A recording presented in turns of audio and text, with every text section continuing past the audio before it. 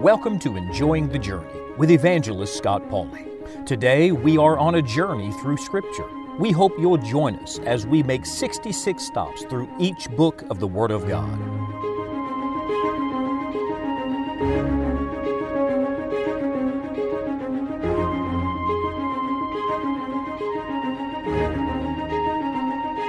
I grew up in the hill country. I grew up in the mountains, and so I'm partial to them. Let me just say that. And if I had to choose one of the Old Testament prophets and say I can identify with him, I think it would be the prophet Amos. We've come in our journey through Scripture to this interesting little book called Amos. Who was Amos? Well, Amos was from a place called Tekoa. That was wild country. It was the wilderness of Judea, the same wilderness where David watched his flocks 300 years previous. And it's interesting, but in this wild country, this man named Amos was not a preacher. He was not trained in the school of the prophets. He was just a regular, ordinary fella. In fact, the Bible says that he was a herdsman.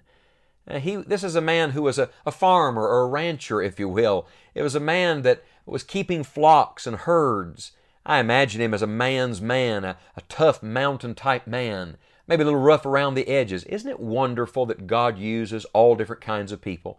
From so many different places, He'll use anybody that will yield to Him and obey Him. Well, Amos was such a man.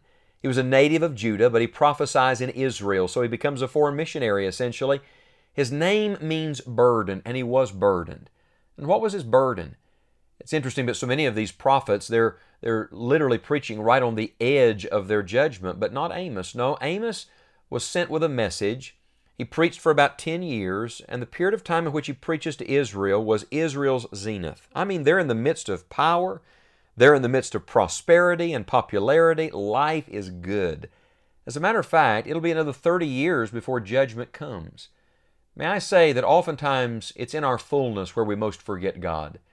And sometimes we wait too late, and God early on sends us messages of mercy.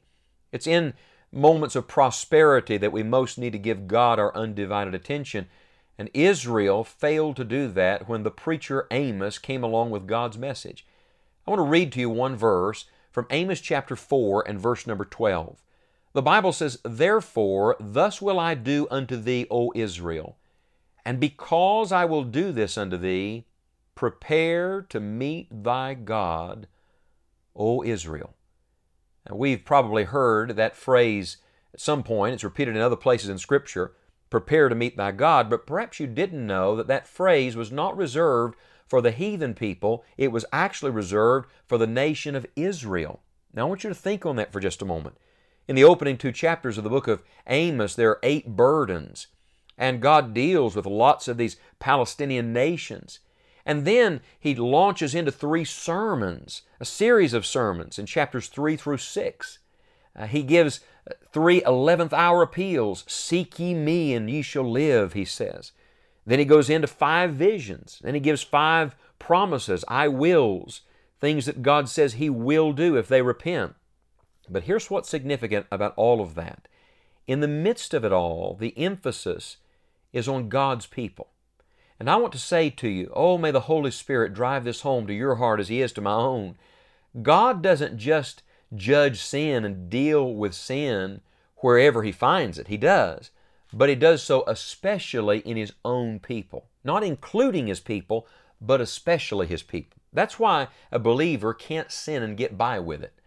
It's why a Christian can commit some sin. A lost man may go right on and have no thought about it, but a believer is absolutely miserable. God is chastening. God is dealing. Why is that? Because you belong to Him, and He's not going to let you go your own way. And so when God pronounces judgment, it's not just on all these nations surrounding Israel.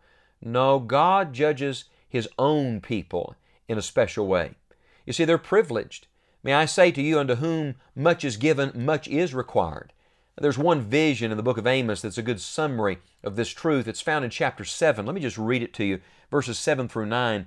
The Bible says, "Thus He showed me, and behold, the Lord stood upon a wall made by a plumb line, with a plumb line in His hand." Now, we don't use a plumb line very much anymore, but a builder would understand this.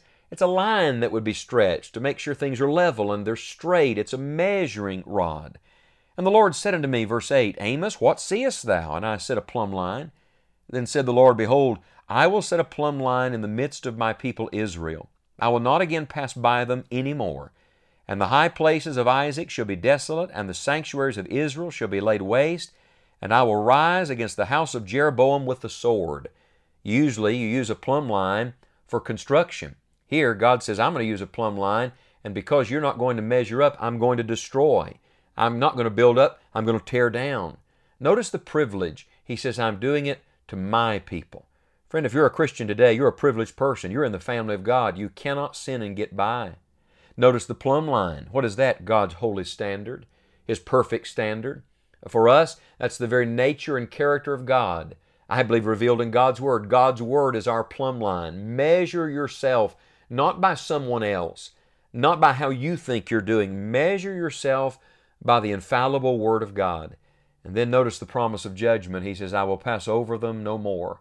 There are moments when God passes over, when He gives time to repent, when He lets it alone to see what we will do. But there comes a moment, a deadline, a line crossed, and God says, no more, no more.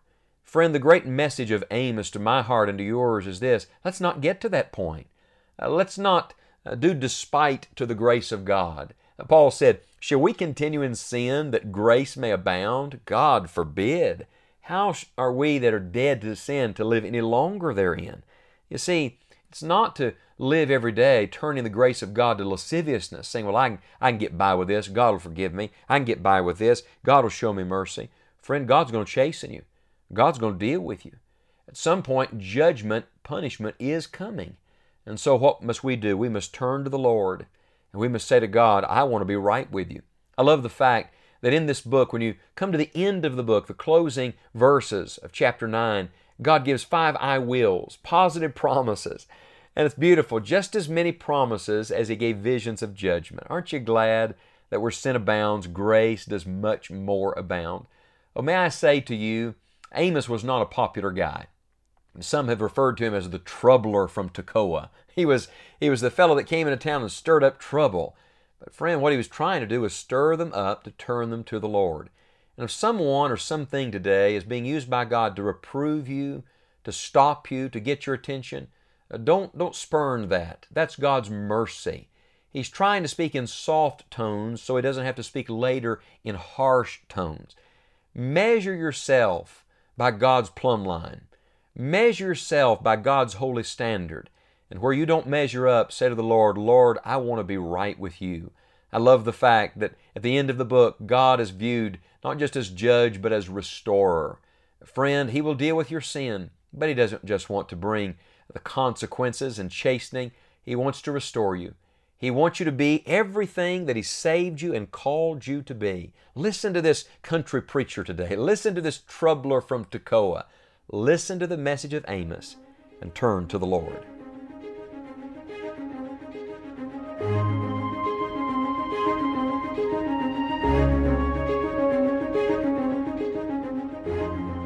Friend, did you know that the purpose of the Bible is not to know the Bible, the facts, the people, the places, but instead the purpose of the Bible is to know God?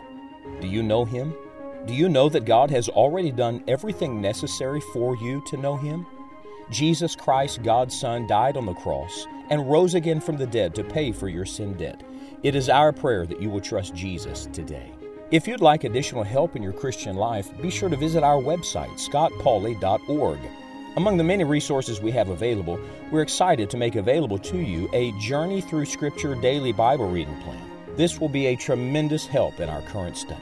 Until next time, may God help you to enjoy the journey.